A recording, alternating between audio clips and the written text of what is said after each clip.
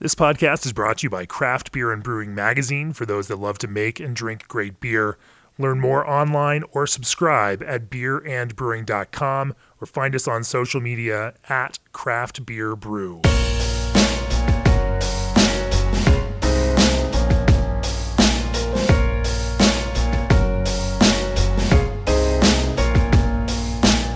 Welcome to the Craft Beer and Brewing Podcast. I'm your host, co-founder, and editorial director of Craft Beer and Brewing Magazine, Jamie Bogner.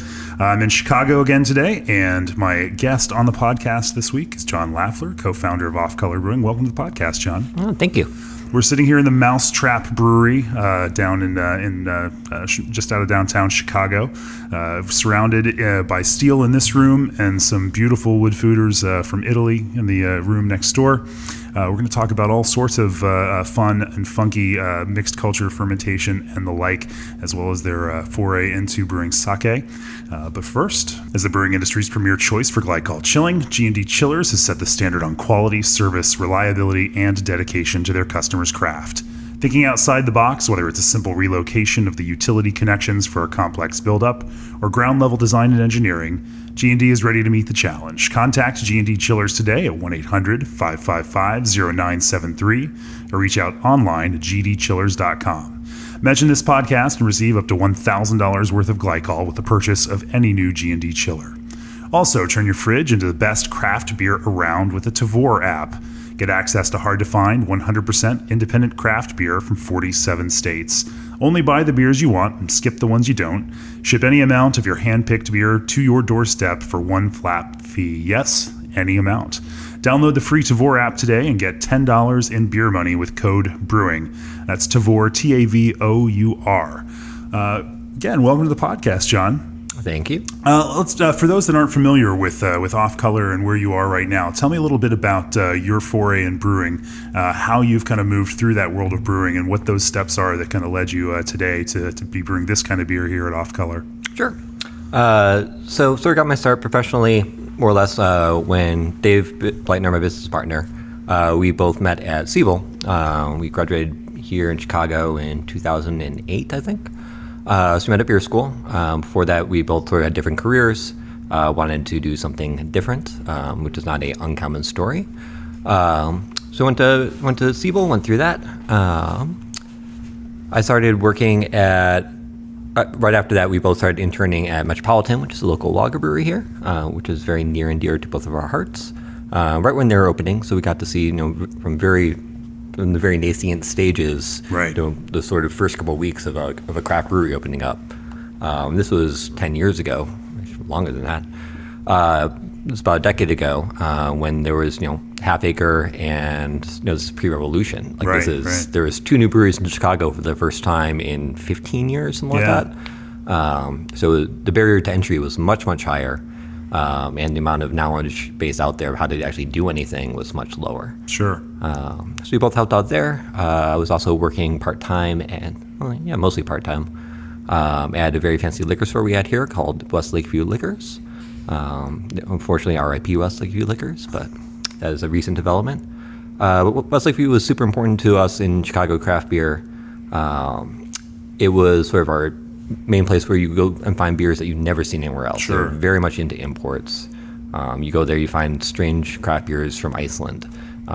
Some of the Nugno stuff you never find anywhere else in Chicago, at least not curated.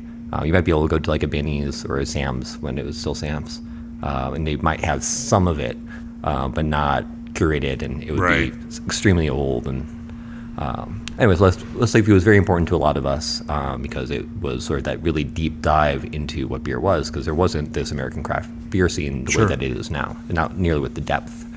And that's where I really started developing there was love for it before, but really went very deep into my love of very esoteric, what I think of as very elegant, sophisticated taste profiles. Yeah.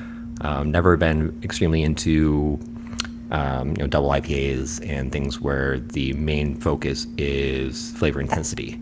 I always like flavors to be more harmonious and sort of beer to be telling a story as you're drinking it. Yeah. It should tell a sense of who the person is making it, what they're trying to express, and sort of should be a little something more than just a commodity that we consume. Yeah. That's how I personally look at beer, and that talks a lot about our ethos here at Off Color. After that, 'cause I'm a little into the weeds, which I am prone to do. We'll get back to that later on, I promise. After that, Dave went to go work at Two Brothers, which is a brewery we have here out in the suburbs. And I went to go scrub floors at Goose Island. Scrub floors? Yeah. No, I got hired as sanitation crew. Okay. I was on my business cards when I started. When I left, I still had the same box business cards. They liked how well I scrubbed floors, that they let me do some other fun stuff. Got to mess around a lot with the barrel program, and did a fair amount with that, along with my supervisor then was Tom Quarter, who's now over at Penrose. So it was a very fun time to be in beer. Goose Island was always very, very good to me. I was there through the buyout, which is often a question that I get. I was not pleased about that. When it happened, we were told we were allowed to express some concern, and my statement that day was that I have some concern. But Greg and John Hull, gave me a shot here. They were always extremely influential. My day would sort of start when I worked at Goose. I would sort of walk into work, go find some coffee. Won't find where I left my coffee cup the day before. Go find some coffee. Especially people who worked with me there will know all those stories. And then go sit down in Greg's office and just chat with him and with Chelsea, his sort of personal assistant, good friend of mine. We just talk about beer, and I sort of bring him some of the stuff they were working on in the R&D side, sort of get his feedback on what those were, why we were doing it, and why we were doing stuff was often a large part of that conversation, which is, you can see how important that is to me still. Yeah.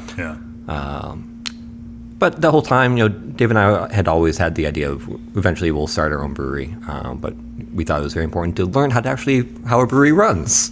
Go figure. That seems like it should be a part of this whole thing. Yeah. Not just my mom likes my beer, the neighbors at the barbecue think it's really good. Yeah. That's all well and good. That's great. You should have great beer.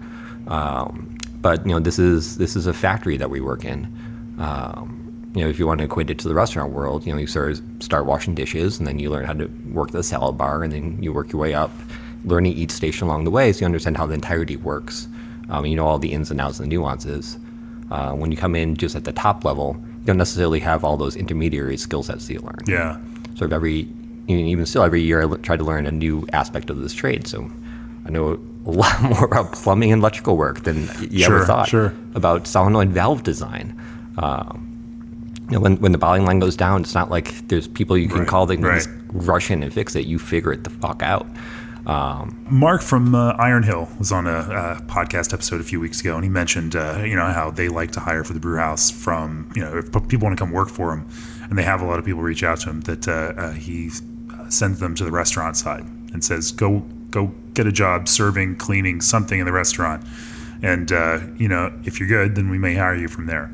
And to see if people are working and have that kind of ethic, and but also understanding the business and understanding the pressure, and of course, as most of the time you spend in a brew house is spent cleaning, more so than actually brewing. But you're right. So you put yourself through that kind of professional on the job learning program coming out of Siebel, working in these professional environments. What led and you have that dream to launch your own brewery. What told you that was the right time to do it, and how did you develop a focus for this business at Off Color?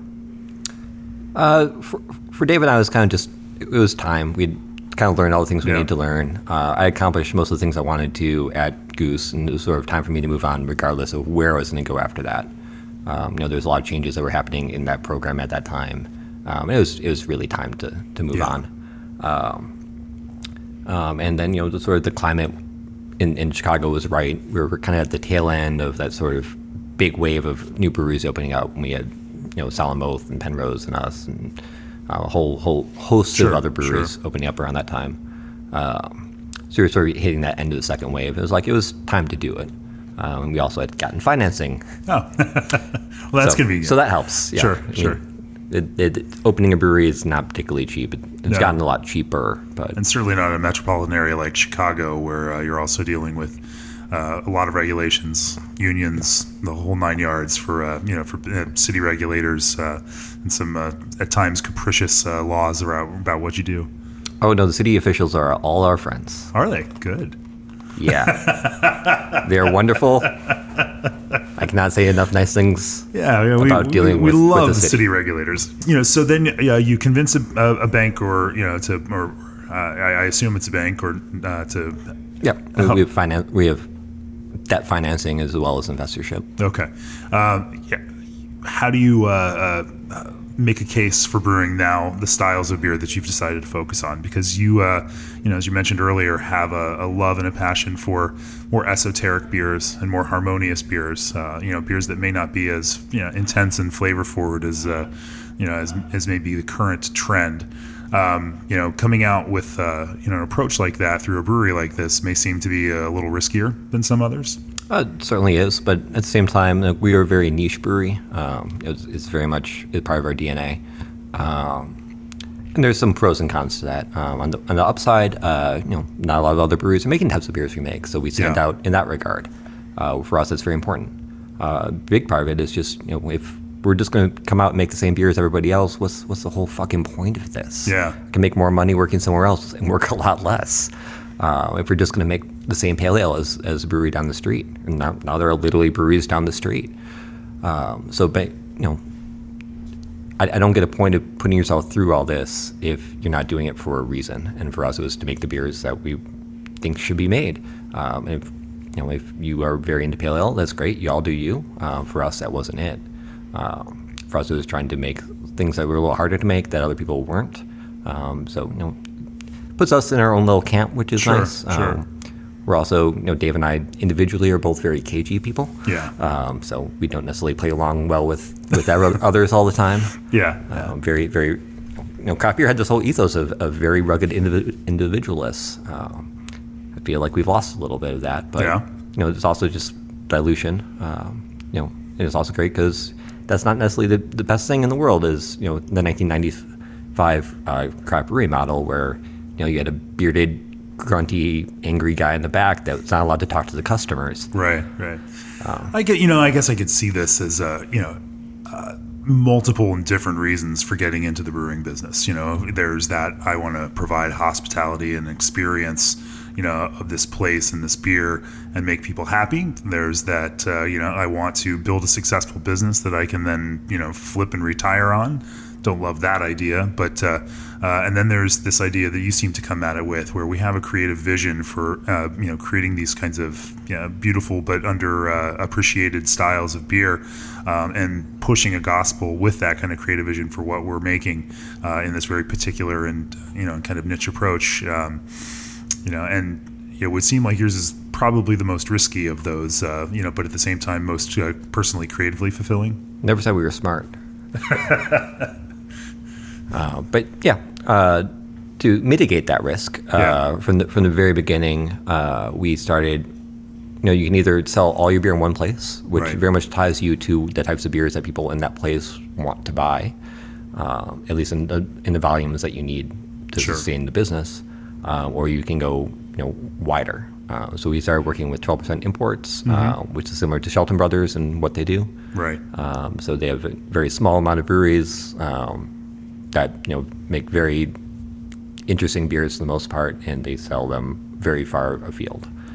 So it's this wide but very shallow kind of distribution approach where you're generally working through 12%, putting your beers primarily in urban environments where there's a savvy consumer that may be looking for something out of the norm, targeting those beer bars that get it, that are looking for those more unique products and those unique beers that tell some different kind of story or echo a certain kind of place. And by going wide, now that there's certainly more costs and less margin involved when you start moving in a business like that. Obviously, all the beer that you sell over the counter at your own tap room is going to be the most profitable beer for you to sell. How do you work through that to kind of create this idea of the brand within these kind of disparate communities, and locales? Normal breweries hire reps in a market and they go out and they tell the story, and retailers and consumers come to and experience that story in some way with reps, and they get it out there. It becomes harder then for something like Off Color to tell a story like that in this wide and kind of shallow environment. Oh, 100%. Fortunately, social media came and changed how we're able to talk to people. Yeah. So we have found the guy who ran the best cat Twitter account on the internet, and then we hired him. Social media has certainly changed our ability to directly discuss our beers and why we're doing them to consumers who are interested and to retailers whom are interested. We do a lot with emailing retailers directly of, these are beers we're working on. All of them sort of need some explanation of why we're doing it and what they are. Otherwise, if you're not supporting your beer, it's not going to move. And if you don't care about your beer, why is anybody else going to care about your beer? But it certainly has a challenge. Fortunately, the traditional model for regionals was you had to add a person in each market. Otherwise, there's no point in sending beer to the market. But that's an extremely expensive way of doing it. And then, the farther afield you are, the less pull-through you have. But, by being able to just get on the internet and talk to people more or less directly to help mitigate a lot of that risk. Yeah. We still got to maintain the sort of the intellectual and creative freedom we got by not having to, sell enough beer locally to keep the lights on. Yeah. We can find our people around the country. And now you do. We're sitting here at the Mousetrap, which has a large tap room attached to it, or a relatively large tap room attached to, to the kind of wild and funky brewery here. And so it seems like you are now playing both of those, sides and have found a large enough audience here that can continue to kind of patronize this, tap room environment. Yeah, I mean, both markets are very important to us. Our sort of local people that come here, every week and sort of follow us along and see what we're doing, as well as people who come from out of town, which is why we're here in Lincoln Park, which is not the, people were very surprised we moved here as opposed to going into Logan Square or somewhere that every other brewery is going into. Yeah. We don't necessarily zig when people zag, but we kind of look for where the opportunities are. And so much of our market share and so much of our the people that really support us are from far afield. So people coming in from out of town, Chicago is a great town to come into. So we're close to downtown because you can just jump up here on the Red Line. You can take a lift from downtown for $10. Yeah, mine was $7. Yeah, exactly. Yeah, and 15 minutes, right, or 12 minutes, piece cake. Yeah, we could have spent a quarter of the amount we spent on rent. But if you have to spend 45 minutes going to a part of Chicago that kind of looks a little sketchy and you're not from here, that's not necessarily the most welcoming to people from out of town. Again, we sell beer nationally, and a lot of our audience is that national market. Yeah.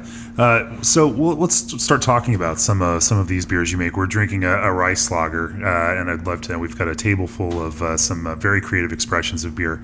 Before we go to that direction, balancing barley and hops is your expertise, and for Clarion Lubricants, food-grade lubricants is theirs. The team at Clarion knows that when it comes to making great beer, you're the expert, and when it comes to supplying food-grade lubricants backed by service-oriented professionals, they're the experts.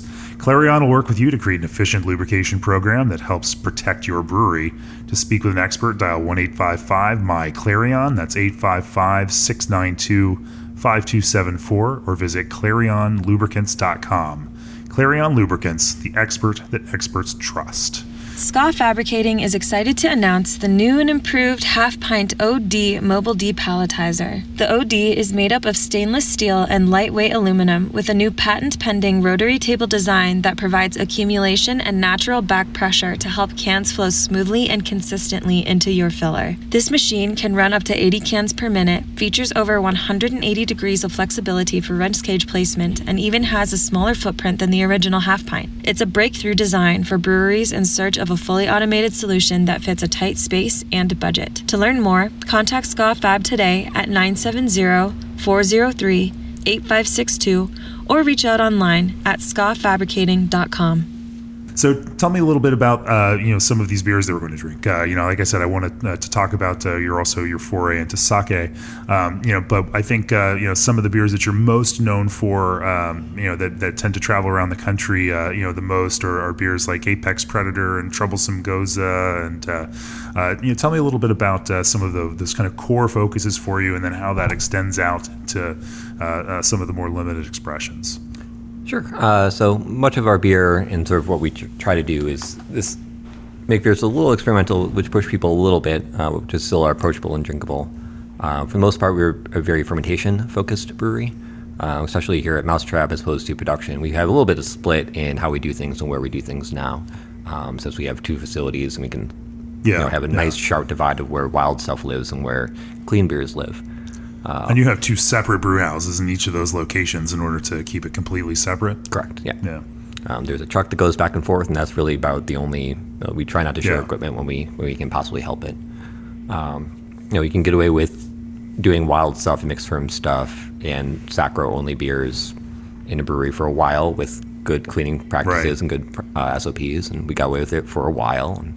It had been a while. Cool, how long are we going to push this for before something catastrophic goes wrong? But that being said, we still have... And you made the split before anything catastrophic went wrong? Yeah, fortunately. But we still have, very wild lacto tanks over there. We still do a lot of Berliner Weiss over there. Right. So we're not, completely... And there's still some wild wood stock over there in smaller barrels. So we don't have the complete separate divide, but we're not flipping tanks and, going from a Brett beer in one and then doing sack right afterwards. Again, you can do that with good practice, but at one point your luck's going to run out. Sure. So we were fortunate enough to be able to split before we had something horribly wrong go wrong. Not like we've never dumped a tank before, because that's part and parcel of this whole thing. Again, my sort of personal feeling is if you're not taking enough risks in terms of what you're trying to do and trying to accomplish, that you are dumping beer here and there, you're not trying hard enough. You're just playing it too safe. No idea what your original question was. No, I mean, but that isn't actually. I like that point that you're making. That you should be pushing some limits there. Mm-hmm. And if you're not, kind of finding the edge, then then you're not really striving hard enough. Yeah, I mean, and some brewers, to be honest, some brewers really love being a shift brewer, coming in and just nailing their specs every time, and trying to eke out another 0.5% efficiency on your mash. And you know what? That's a very valuable skill set. And if you can cut out, $50 a turn, that adds up real quick. So that's a very valuable part of brewing. And one of the things I like about this industry is it's wide enough and deep enough that everyone can find something in it that really appeals to them. Yeah.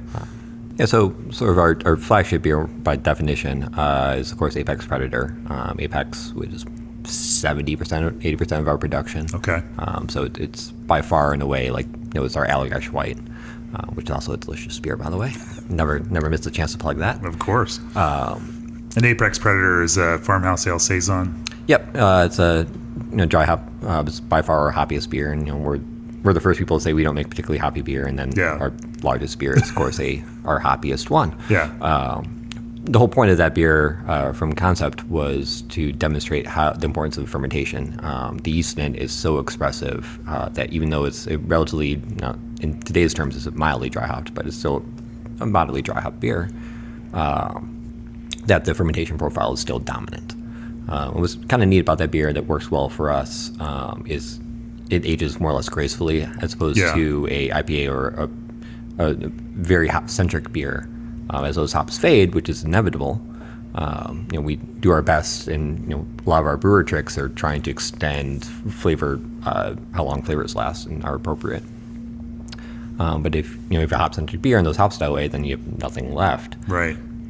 Whereas with Apex, because it's a fermentation-focused beer, it just sort of changes, kind of like how Orval changes over time. Right. I personally like Apex around 3 or 4 months when that hop character has started to dissipate, and sort of the weirdo funk comes up. That's a pure sack beer. Yeah. So there's no mixed culture or anything in there. But the yeast itself is kind of weirdo. It throws all this slightly tangerine, but really like juicy fruit bubble gum. We do a couple tricks. We ferment it super hot. And then we add some sucrose, which is also, for us, is an important part of getting the fermentation profile we're looking for out of that beer. We're just trying. What does the sucrose then do? It bumps up ester profile. Okay. It's not a ton, but it's enough. It's like feeding bread to ducks. It gets them all excited real quick. Okay. It's a little bit like fast food. Yeah. So it gets the yeast a little hyper to start off with. It helps us bump our initial fermentation. Gets that doesn't cause any attenuation issues. It's not like they get so excited about this crack that you've just fed them, and then now they've got to go do the hard work and they get bored with it. It's not enough to have catabolic repression. No, okay. It's not that high. Though we do a triple, which is 18% sucrose. That's when I really start to worry about catabolic repression. Okay. If you add too much sucrose, and obviously the yeast will learn to just eat the sucrose and be like, Right. oh, I don't want to eat this carbohydrate. Are you kidding me? It's two fucking sugars put together? Fuck you. But no matter that we add, it's, 100 pounds of sucrose, I think, off the top of my head. It's been a while since that's one of those beers, like, you just, in your seat, you used to be able to make it, but I haven't made it in a while.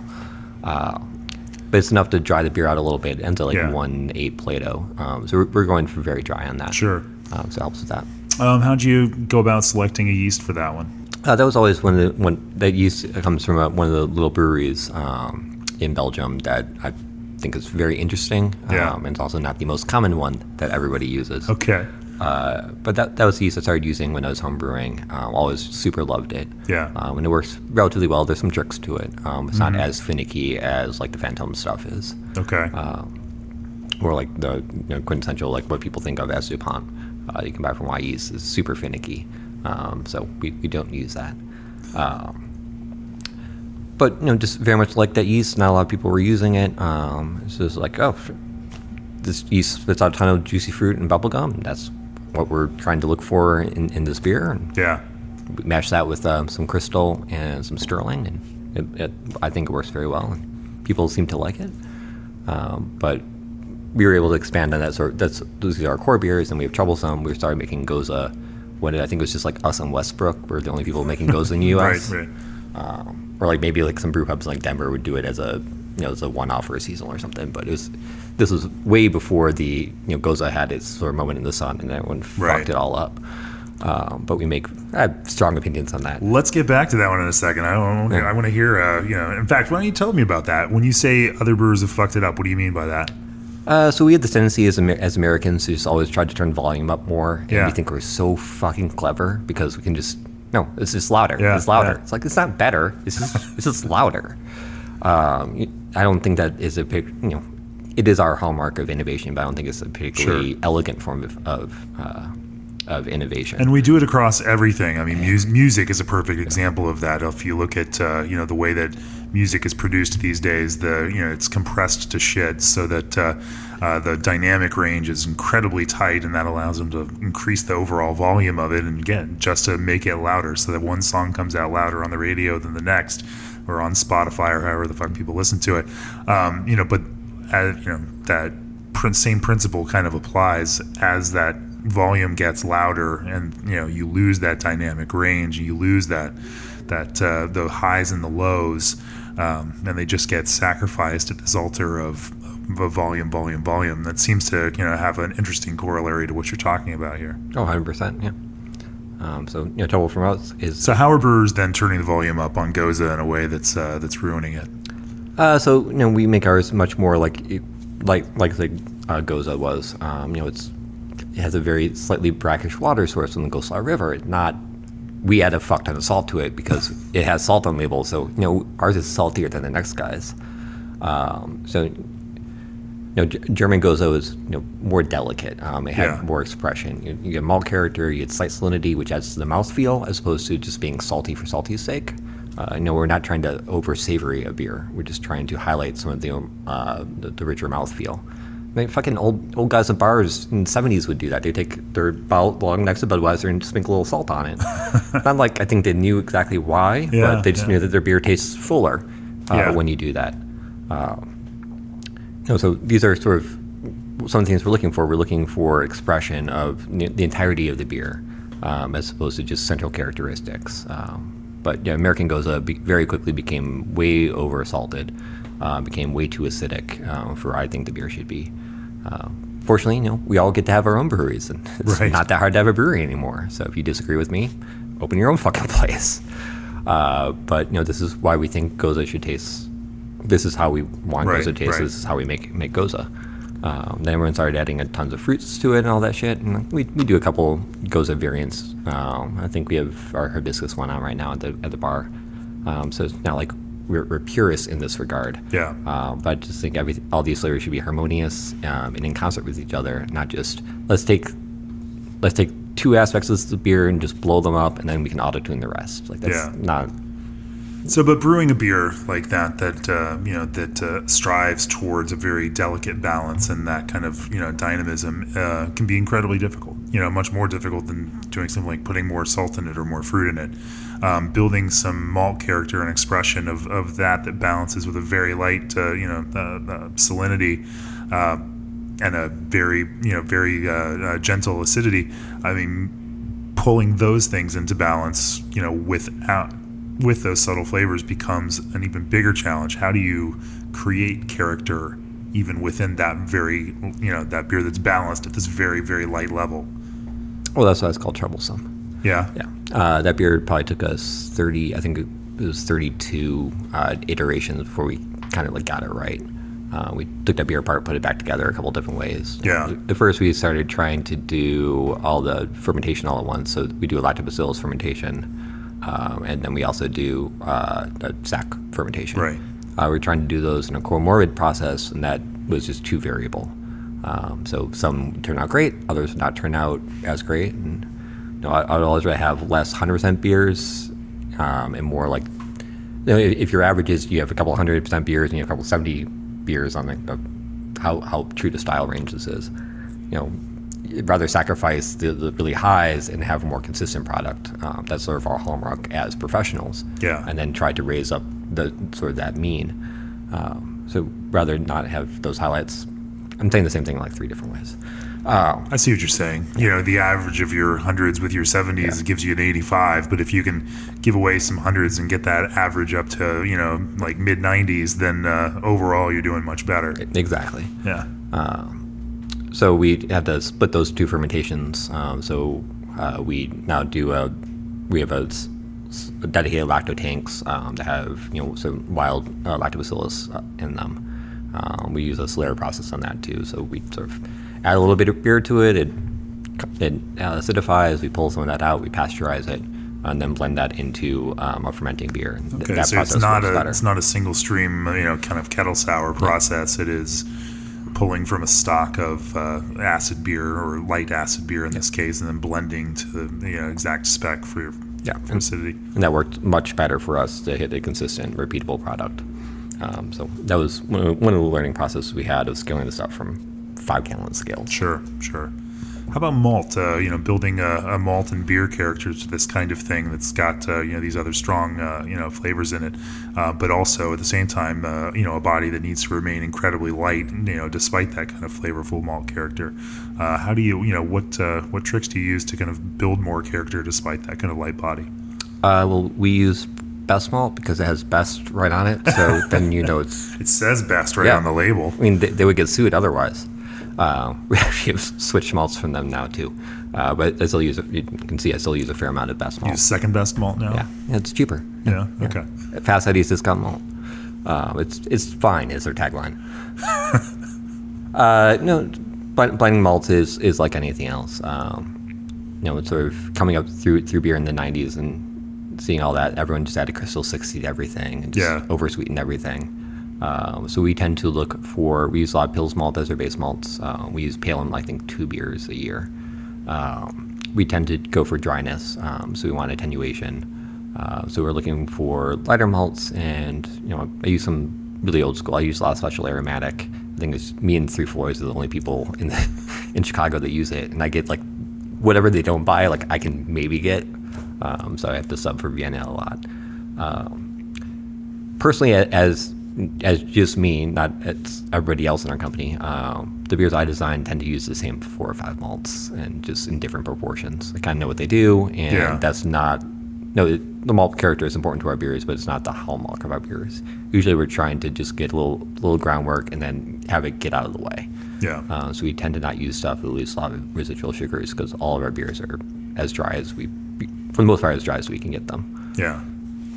So beyond something like Troublesome, where do you go from there? And let's start to talk about how you've now built Mousetrap to focus on these mixed fermentation beers, wild cultures, foeder aged beers, and how you now think about moving into that additional heightened level of acidity and other flavor components to these beers.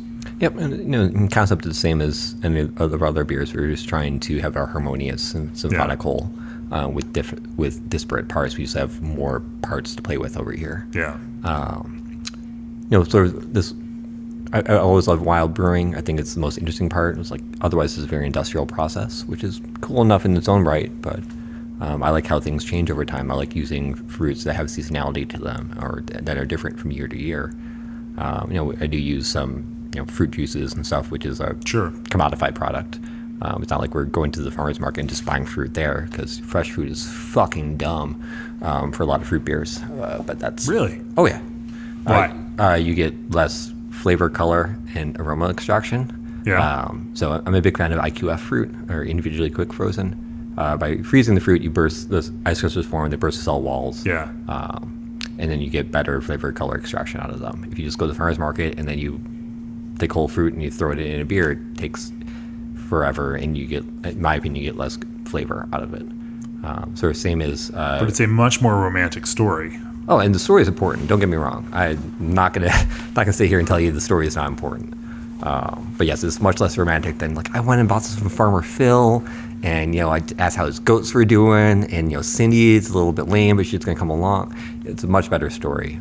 We still use local farmers. We buy a lot of stuff from Seedling. We buy a fair amount of stuff from Klug. There are fruit farms that a lot of Chicago brewers use. They're in Southwest Michigan for the most part. And we do the farmers market I used to go every week. I don't go every week anymore. But we are very involved in the agricultural aspect of it. Part of our Midwestern DNA is part of that as well. But I use a fair amount of fruits. I use a lot of Asian fruits, a lot of very esoteric fruits. Use a lot of like yuzu and calamansi and stuff in that sort of similar vein. And you can find that individually quick frozen? Oh, no. I have a couple importers that we've sort of worked and developed relationships with, to the point where they're like, oh, cool, like we're thinking about bringing this stuff into the U.S. You want to try it? I'm like, yes. Can I get through the FDA? And then so long as it's legal for us to use, and I want to try it. We did a blender Weiss with those little miracle berries once. That was super cool because they changed your perception of acid to sweet. So why don't we put them in acidic beer? The whole point of that was to put it into someone was doing like a blender Weiss festival or competition, some dumb shit like that. So I was like, let's just ruin this for everybody. And it worked to some extent. We only did, I think I dicked around with that twice, but. And so this berry changes. How long does that effect last? About half an hour. Okay. So for the next half an hour, it changes your palate, so you perceive acidity as sweetness. Yeah. Man, you really were screwing with everybody there. Huh? Yeah. Well, again, if we're not trying new things and just trying to have fun with this, but I mean, that's not going to be a commercially successful beer. Right. But it's fun to experiment with and try out. Sure. So puree. Obviously, if you're okay with quick frozen fruit, you can't have a philosophical problem with puree, huh?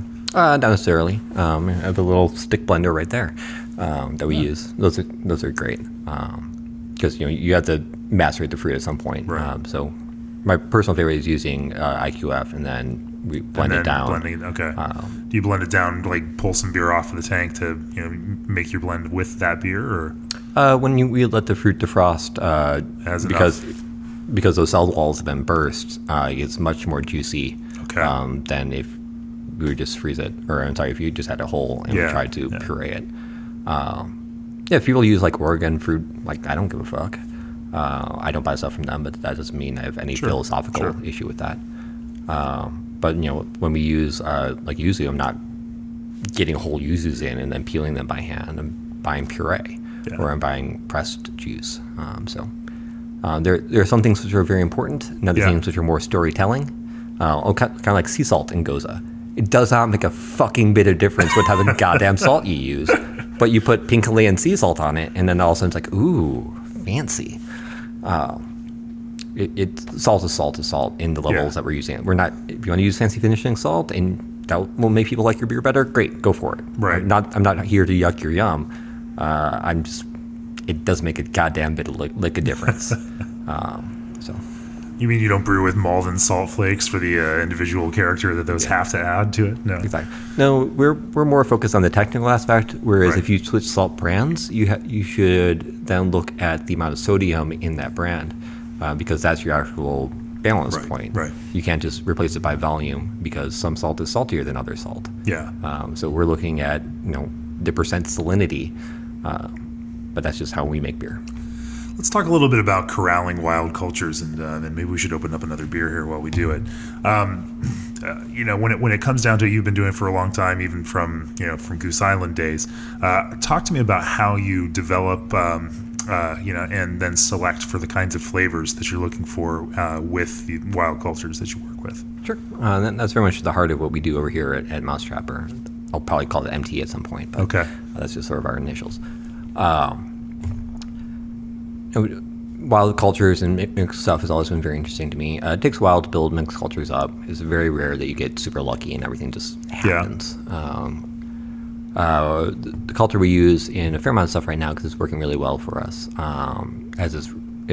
we originally harvested off of blueberry skins. So we call our wilding culture our blueberry culture. We use it in wildings. We use it in we have a wild wheat beer called Critters. We've used it in a couple other things over the years. And you just swabbed and plated and kind of grew it up from there, or was that? It's a more romantic process. Yeah. Our illustrator Nikki Jarecki and I were up visiting. Actually, I'd call it Virtue Farms. It was before it was Virtue Farms, but up at Virtue, there's a U Pickett farm. So we picked some blueberries and brought them back and threw them in some wort and started bubbling, and then sort of cultured the yeast out of that. Okay. That stuff just so happened to be super expressive, and that doesn't ferment for shit, but it's pretty expressive. So we were able to blend that with a little bit of Saccharomyces. It's often what we find is when we source yeast directly from nature, or from old barrel stock or whatever, or a relatively actual wild or native harvest. It's rare that brewers' yeast are brewers' yeast because they do what we want them to do in the environment that we want them to do it in. Wild yeast don't have that training. They're not housebroken yet. So oftentimes you can either brew with them time and time again and sort of breed what you want into it by adding selective pressure.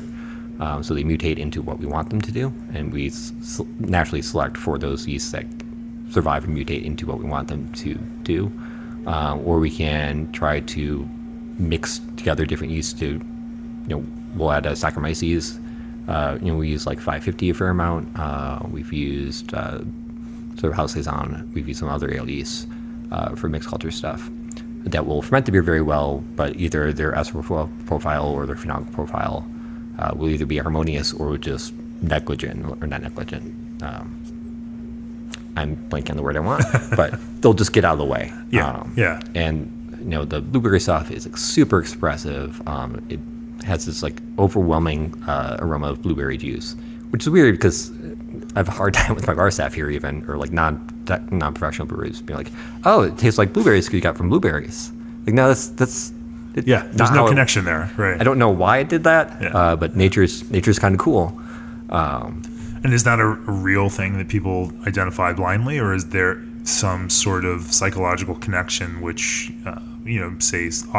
creates more of a suggestion of that because you know the story? Well, we put on a label that it's harvested from blueberry skins. Okay. So there's certainly some suggestion in there, but if you smell it blindly, I personally think it's very blueberry-y. Yeah. Because both of those things, they're both equally valid. I mean, that power of suggestion and what it plants to your mind is real. Mm-hmm. It's not fake. But how do you, as you were building and then selecting this culture for some of the traits that you like, what does that process look like, and how do you kind of push that culture through its evolution? A lot of it's selective pressure. This fermented well, and we liked how it tasted, so we're going to use it again. This time it did not work so well, so let's look at what we did. And either the yeast is going in a direction we don't want it to go, and we can try to save it, or we can just ditch it. And we've certainly ditched things that have not worked out well. And is this culture, a single wild yeast, or is this, are there other entities in there as well, lacto, PDO, or other things? This is whatever the fuck was growing on blueberry skins that got dropped into wort 6 years ago and has been repropped. So clearly you've done a thorough genetic analysis of all of this. We actually have sent that. Creature Comforts is doing I think they're trying to get a talk together for CBC this year. So they got a bunch of wild cultures from different breweries, ran them through DNA sequentiation. Oh, okay. So we actually have gotten that done. But again, I don't know what that is a sequence of per se, because Okay. there's not just one thing in there. Right. We have tried to bank that now, because right now it kind of, it was living in one keg. Yeah. Like that was like our master culture, and that makes me very nervous. That because would be, that would keep you up at night. yeah. Now it lives in a keg and a fooder. So we tried banking it, then ordered from that bank and fermented a beer with it, and it's like, it's close, but it's not it. Yeah. So we're trying to rebank it with a different technique. But the thing with mixed culture is not just one thing. Right, So right. when you bring it down to a single cell, more or less, you're trying to grow up into a fermentable culture. Things grow at different rates. Right. So all of a sudden, your very well balanced or hopefully well balanced mixed culture is no longer in balance. And Yeah. Now, are you growing up, and each time you produce a new beer with this, are you say for example, pulling beer out and then adding more beer back into that tank, Solera style? Are you now able to even like completely empty a tank and load fresh beer in and have the culture simply just live in that wood and continue that fermentation? What does that fermentation process look like each time you want to make a new beer using that culture? Sure. So we got our fooders in. So they were new to us. They came out of a winery, so they're not brand new fooders. Right. But they were new to us, and they were not inoculated with the mixed cultures. We have 5 more or less different mixed cultures, and we Okay. have 5 fooders. It's almost as if those things are balanced with each other. So each one. So that is intentional. Yeah. We kind of had more stuff, but that's where we're at now. Yeah. There's also stuff that's living in those kegs over there. Okay. But that's a different story. So we fermented beer in stainless, and then transferred it to the fooders with mixed culture for their first fill, and then for the second one, drained out 80% of the liquid in there, leaving the yeast cake behind, and then just put fresh wort on top. So kind of like a Solera process, but not Right. as much. It's really just almost cone to cone, but leaving it in the same fooder. Exactly. And that we did very intentionally to try to get more cells to permeate the wood and sort of get to the point where those fooders we can drain completely, Sure. even rinse them out if we need to, if something goes off. And then, lightly clean them if necessary, but still have enough of the mixed culture Right, living right. in the wood itself that will self-inoculate. So we're getting to the point with some of those fooders. We have one where we had a pretty bad leak in the bottom, so I had to fully drain it. Yeah. And I was very worried that we were going to lose the cultures living there. So hard to half barrel the yeast off the very bottom, or yeast or dead protein. It's not the best way of harvesting, especially because they're not cylindrical tanks. Right. But sort of did our best. Rinsed it out, fixed the leak in the bottom. We have a 2.5-inch threaded TC fitting that goes into the bottom, and just the wood around there. It's probably 20-year-old wood. Right. And then it's been holding acidic liquid for a long time. Sure.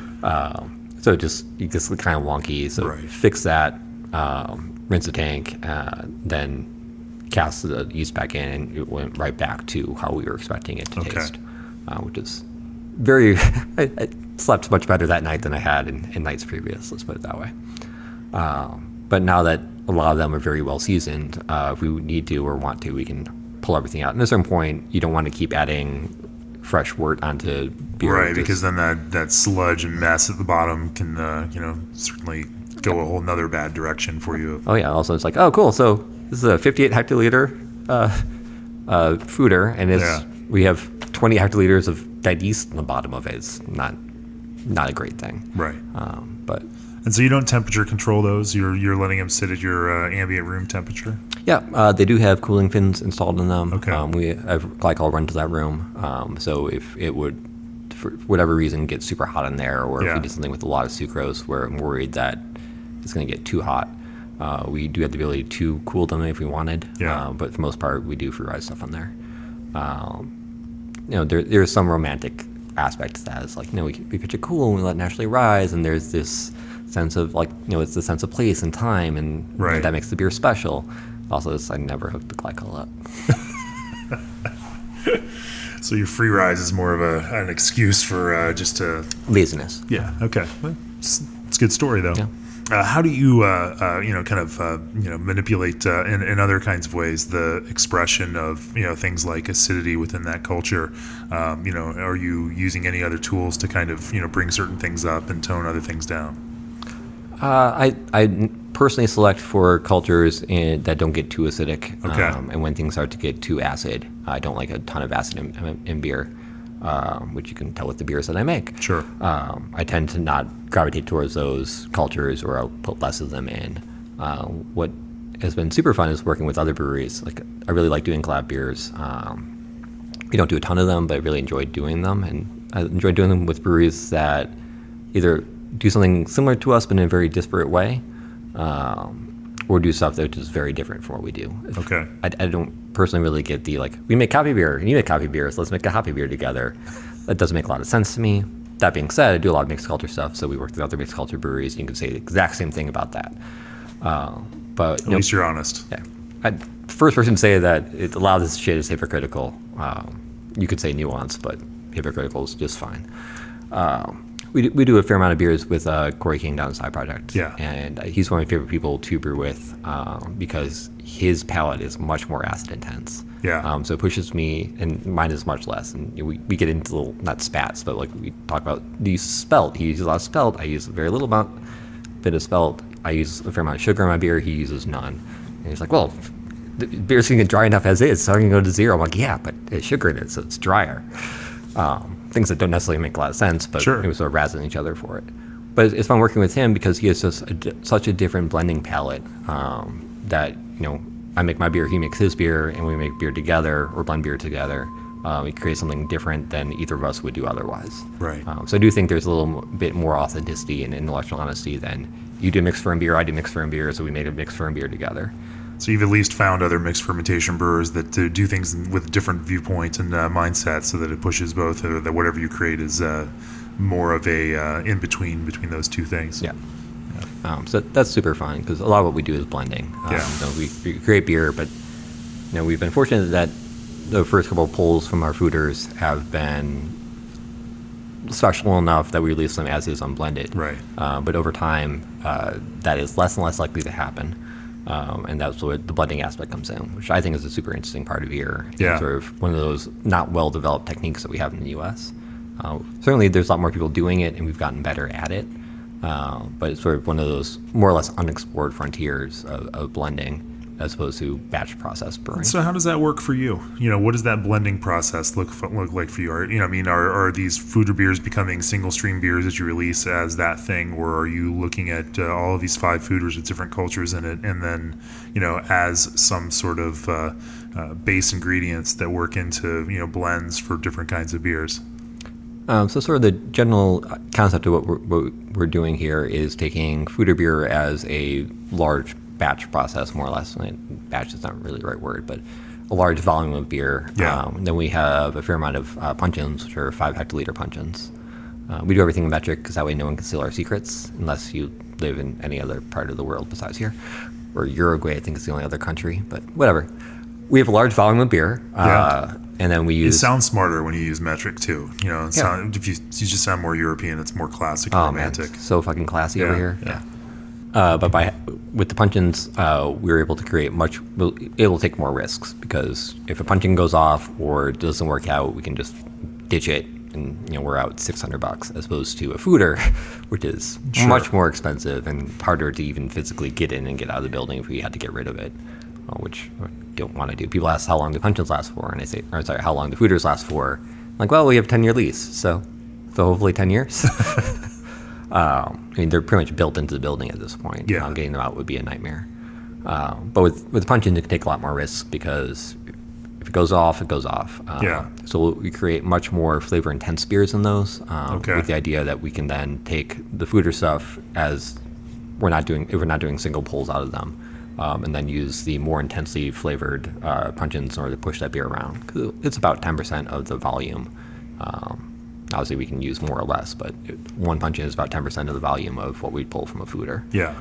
So if we want it to have more raspberry character, we can add a fuck ton of raspberries to a puncheon, and then push that over if you wanted. And then would you ultimately blend a certain portion of food or beer in with that puncheon raspberry beer in order to kind of dial into what this vision for what that final beer tastes like? Exactly. Okay. Yeah.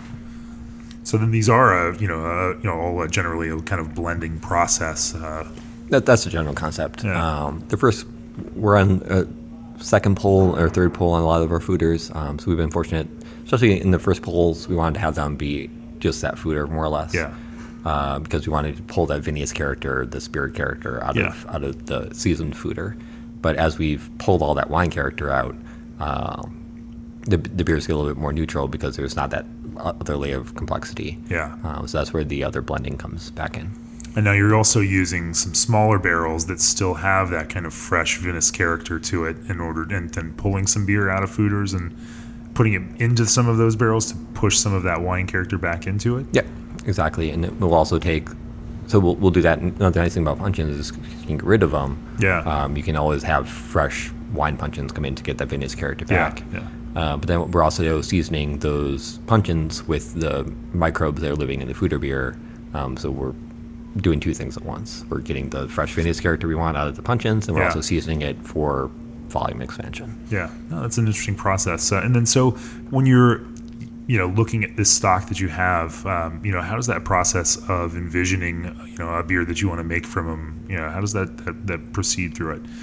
Where's that inspiration come from where you say or are you throwing samples and tasting each one of them and then blending in beakers and trying to find some mix that works, or do you take a more kind of vision approach and have this idea that pops into your head in the shower and say, I bet I could do this with these things, and let me go try that? What's that creative process look like? Well, we start with the top-down high concept, and then you end up with the beaker shit. Okay. This is what we wanted to do, and this is what we got, and which is kind of neat because you can start from a top-down process, and that works most of the time, 80% of the time. But best laid plans of my cement, of course. Right. But then the also super fun part is the other end, where you're starting with all these disparate beers in multiple barrels with very different threads, and then creating a cohesive beer out of those beers. Yeah. Both are interesting and fun processes. I had a blast. I was over at not a humble brag, because I was humbled to be there, over at Jolly Pumpkin 4 or 5 months ago. Ron Jeffries is one of the people I really look up to. Sure. I still remember the first BAM beer I had. That was one of those quintessential there's more to beer than I know that there is, and this is really neat, and I want to know more about it. Right. That was my experience with BAM beer. So getting to know him over the years has been great. I just happened to be there I was passing through town going somewhere. I don't quite remember why I was there. Be like, we're just gonna do some blending if you want to come and sit down. I'm like, yes, please. Sure. Yeah. I promise to be really quiet and not voicing anything. I don't know. But it was a super fun experience for me to get to sit down with Ron Jeffries and sort of go through the process and see how they do it, which is fortunately not very disparate or different than how we do it. Yeah. But the same process. I mean, Ron's always learning too, and I know he's taken some field trips out to blend with other prominent blenders. Same kind of thing. Not he has his process and it's great, but he always wants to learn from other people too. And so no one thinks they've got it all figured out at this point. Everyone's open to that kind of creative inspiration from other visionaries. Mm-hmm. Let's switch gears a little bit. I mentioned earlier that you've kind of found yourself making a foray into sake and brewing sake, which is kind of some new territory for American craft brewers and kind of a growing segment, if yet still a small one. Where was the inspiration that came behind that? And talk to me a little bit about how what you've learned through that process. We started. Here's some if you want to try it. Sure. So we started doing sake as we were making a beer with the Field Museum, which is our big natural history museum here. Yeah. We do some recreations of historic beverages periodically with them. And we were working with one of their archaeologists on doing a beer we did called Kingming, which was a recreation of a beverage. So they sort of figure out how they did through analysis and through some codification. That was the first time they written down how they did mold-based sacrification in Asia in 1300 BCE, something like that. It's been a while since I've had to do these talking points. But it's interesting for us because, in the West, we have, we sacrifice carbohydrate with a malting process. And then we get the enzymes are created during the malting process. We then harvest those enzymes through mashing, right. As opposed to how they're doing things in Asia with mold-based saccharification. So they grow up this mold, which releases exogenous saccharification enzyme, and then you add that. Which is a much different process, and it's kind of cool just to learn something new and do something different.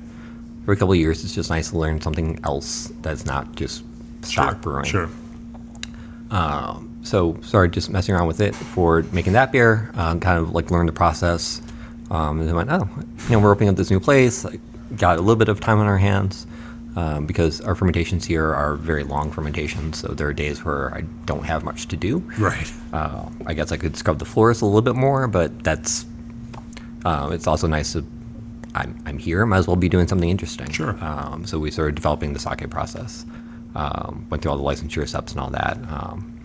And there's not a lot of resource out there. There's a little bit of resource, but not a ton of resource in the U.S. of how to do this. So it's sort of unexplored territory. And it allows us to approach fermentation in a different way. Because then I look at a lot of beer through the fermentation aspect. So we're taking sake yeast, we're blending it with some of our mixed culture stuff. Because I think it would be kind of inappropriate for us to just jump in right off the gate and trying to make Daijingo and just high-end competition sakes. I don't have the background in it. I don't know anything about it. The first person to tell you I don't know what the fuck I'm doing. So we want to have our own take on this. Is we're approaching rice-based fermentations through the lens of what we do at Soft Color. So our own take is a clever way of saying we have an out if it doesn't taste as good as some of the well-made Japanese stuff. Or extremely different. So we make particularly rustic sake because that's just kind of what our ethos is not trying to make extremely refined. Rustic beer too. Exactly. So it's very much a work in progress. Sort of every time that we make a batch, we sort of all the money we make for it, we put back into the program to try to buy more equipment. We're getting to the point where got everything we kind of need and the scale that we need it in. I got a little bladder press so I can press it more efficiently. That's been a godsend. So it took a process which took about 8 hours by hand. Now I can do it in 45 minutes to an hour. And get a lot better efficiency. So for that, the rice, the water, the yeast, and the koji are all mixed together in a tank and all ferment at the same time. So it's a comorbid process, which is also kind of cool because that's not how we do things in brewing, where we have different batch processes. At the end of it, we have this sort of liquid slurry, like this oatmeal-y porridge sort of deal. So we press that to separate the liquids and the solids, and then we take those rice solids, the lees, and then we add them to the mash tun for Pilsner beer, and that's how we make koi, which is our sake pills. So that's the beer we had at first. We take the more liquid portion. I'm sure you saw me pour some of that off earlier. Right. So after we separate it, it's not a fine filtration, so there's still those very fine particulate solids in there. Those are heavier, so they'll fall to the bottom of whatever vessel you put them in. We then rack the clearer sake off the top, leaving the heavier weight stuff on the bottom, and then we add that liquidy portion in Whirlpool, which it's not a ton, but it adds a ton of flavor, which is probably the most surprising thing to me is how flavor intense, small amounts of sort of these residual sake products, how much they push beer around. We did a beer with Jester King where we added we had some koji, and Avery was in town, so it's let's just take the koji I have here, I'll make more, and we'll just add this to this beer that we're supposed to make. It's something we've always enjoyed doing with Jester King is having a plan and then just game dang it completely. Be well, this is what we have in hand, so what do you want to do? So it was not a ton of koji we added to that beer. It's called Signet. And I was just surprised at how much that flavor came through from less than 0.5% by volume or by weight or whatever. Really? Just a small amount. It's extremely flavor active, more than I was expecting. So it's been super fun just learning new stuff. Now that we've gotten the process of sake linked in a little bit, it allows us, and we have more volume than we had in the past, allows us to do some more experimentation with it. So we have a Galaxy dry hop sake and one with infused with pure yuzu oil, which is if you take an orange and like you express it, you get that oil that comes out. This is that, but from yuzu, so it's extremely expensive. See, you're doing what American brewers do and Yeah. turning up the volume on sake, huh? Yeah. The dry hop one was just to make it a little bit more approachable and to see what effect it had. But that's the yuzu one. It's extremely. There's half a mil of yuzu oil in 20 liters, so it's almost nothing. But that stuff is so extremely potent, and it's just kind of fun. It certainly is. It's yeah. I mean, it's a unique set of flavors that feel novel and different for my palate. Yeah.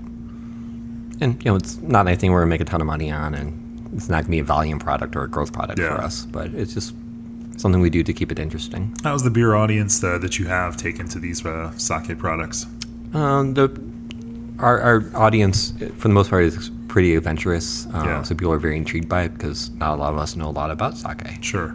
So especially native fermented or mixed fermented sakes, which is not a lot of people in Japan know about that sort of Sure, stuff because sure. that's not how there are some sake producers over there that do that sort of stuff, but that's not how most sake is made. Right. So it's just applying the same way of looking at beverages or alcohol or whatever the fuck. Right. Just as it's a different substrate than beer, but it's the same approach to it. So people seem to be intrigued. Yeah. We're releasing on Friday. The first time we released it, the bar was full. I imagine we'll be full tomorrow. So Yeah. Now, I find that trend interesting among brewers, especially those on the more creative bent, that have hung their hats on the more experimental front of beer. I was just talking to Jeffrey Stuffings of Jester King on Friday and mentioned that they're changing their license from a brew pub license to a production brewery license because now they can sell beer over the tap or over the, as a production brewery. But being a production brewery will allow them to make wine, and they are actively going to pursue a program of making their own wine using local Texas ingredients, and that was that's that next foray for them. And he described a similar thing that you said. They have time in their hands. They're curious about these things. They feel as if they've taken the beer where they want to take it, and they're continuing to experiment. But the risk in those experiments is more narrow now than it used to be, and so having achieved a certain comfort zone in that kind of sphere, they are actively looking for a way to push themselves out of that comfort zone again, and then moving into something like wine certainly puts them back at square one, trying to figure it out and figuring out how to apply their creative approach to that. It seems like you have a very similar kind of mindset here. We've done this on the beer side, and we're happy, but we're creative and restless people that need to now explore something and continue to push ourselves in order to do this. And so now you've found sake as that kind of avenue to continue pushing yourself. something like that, but less grandiose. Yeah. As an editor, it's my job to make it sound more important than it might be. Yeah. So, are there any other plans in the works or other projects like that that are kind of keeping you excited these days? The other thing, we have some of it, that's been the most fun project I've had in years, in addition to the sake stuff, has been this miscellanea project that we have. So we tend to work with other mixed ferm breweries. So over the years, a lot of our barrel stock is sort of, Right. a very common thing is, they'll send their culture, we'll send our culture, and we mix the culture together and Sure. make something out of that. So over the years, like a lot of our barrel stock has a whole bunch of other people's stuff in it. Right. So it's kind of hard to, well, that was pretty loud. You don't want to throw those barrels away per se. Yeah. But they're quintessentially different than stuff that we have that's Sure. just our own culture stuff. So one of our fooders here, we took all the barrel stock with all those different microbes from different breweries, different wild cultures, and blended them all together in one fooder. Huh. To try to do this. A meta culture of sort. Exactly. So different threads from the yeast from different breweries that we work Right. with over the years. And then we keep expanding on the stuff in that. So we're not trying to drain all the beer out, trying to get all the yeast out of it. We're just trying to continually expand that culture with other breweries. This has been a super fun project because the yeast is not more or less the same, but yeast is slower changing. We're changing the base style. So we're drinking Miscellanea Volume 2 right now. The first one was a very sort of quintessential American Wild Ale, which is kind of a bullshit catch-all term anyway. But Tell us how you really feel. Kind of like an 8% beer with a little bit of Vienna and like not a lot of hop character. Volume 2 wanted to switch up a little bit because we didn't change a lot of the yeast in it. We did add a little bit. We added one of our Hellbroth cultures and stuff from... We had something else, but I can't remember what it was. Oh, we added a laboratory strain of Brett C. That was the other thing we added to it. But we did a sort of super saison base, so a little bit lighter than the Miscellaneous Volume 1 was in terms of color and malt presence. So this stuff has stuff from Jester King, Side Project, Allagash's House Brett, and Central State, which is a fun little brewery out of Indianapolis. Good friends of ours. And then Volume 3, which is in there right now, we've added stuff from Jackie O's, and we'll maybe add something else to it as well. We only have one turn in there. Trying to get Ron Jeffries to come to Chicago, but that's a hard thing to do to get Ron out of Michigan right now. When you start mixing these kinds of cultures from different breweries together, for one, obviously you're just looking to see what happens. There's almost a chaotic kind of joy element to it. Have you noticed how those things complement or compete with each other in that kind of broader context? That's been the most fun part of this is, I know other people's cultures relatively well by working with those people and knowing their beers, know the JK stuff and how it works. Right.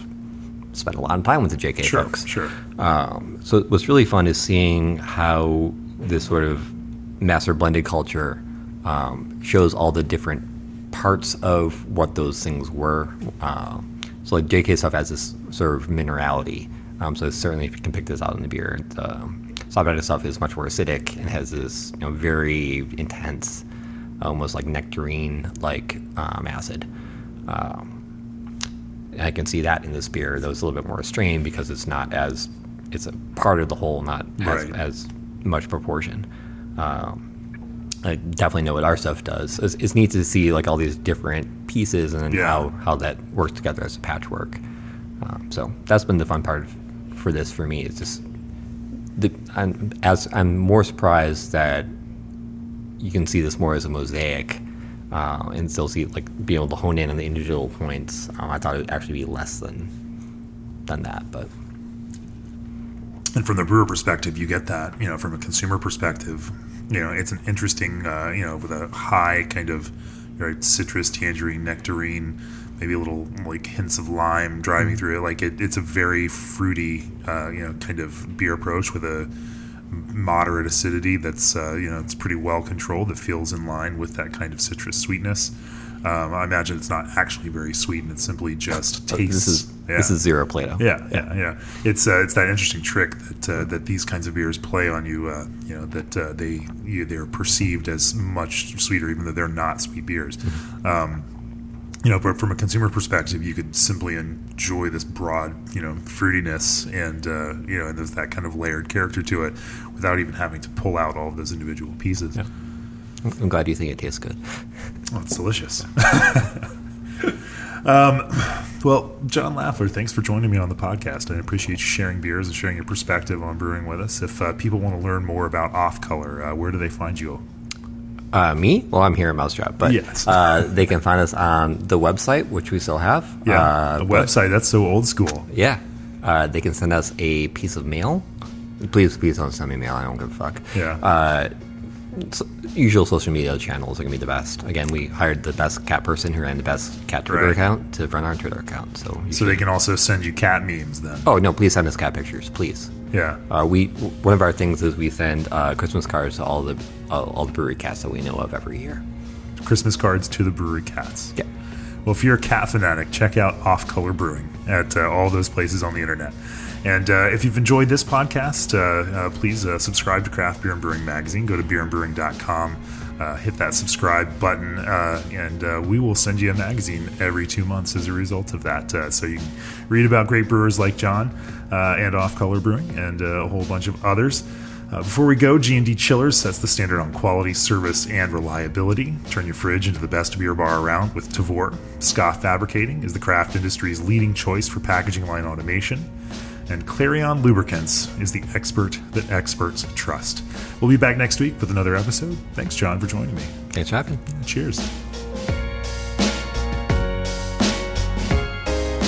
This podcast is brought to you by Craft Beer and Brewing Magazine for those that love to make and drink great beer. Learn more online or subscribe at beerandbrewing.com or find us on social media at Craft Beer Brew.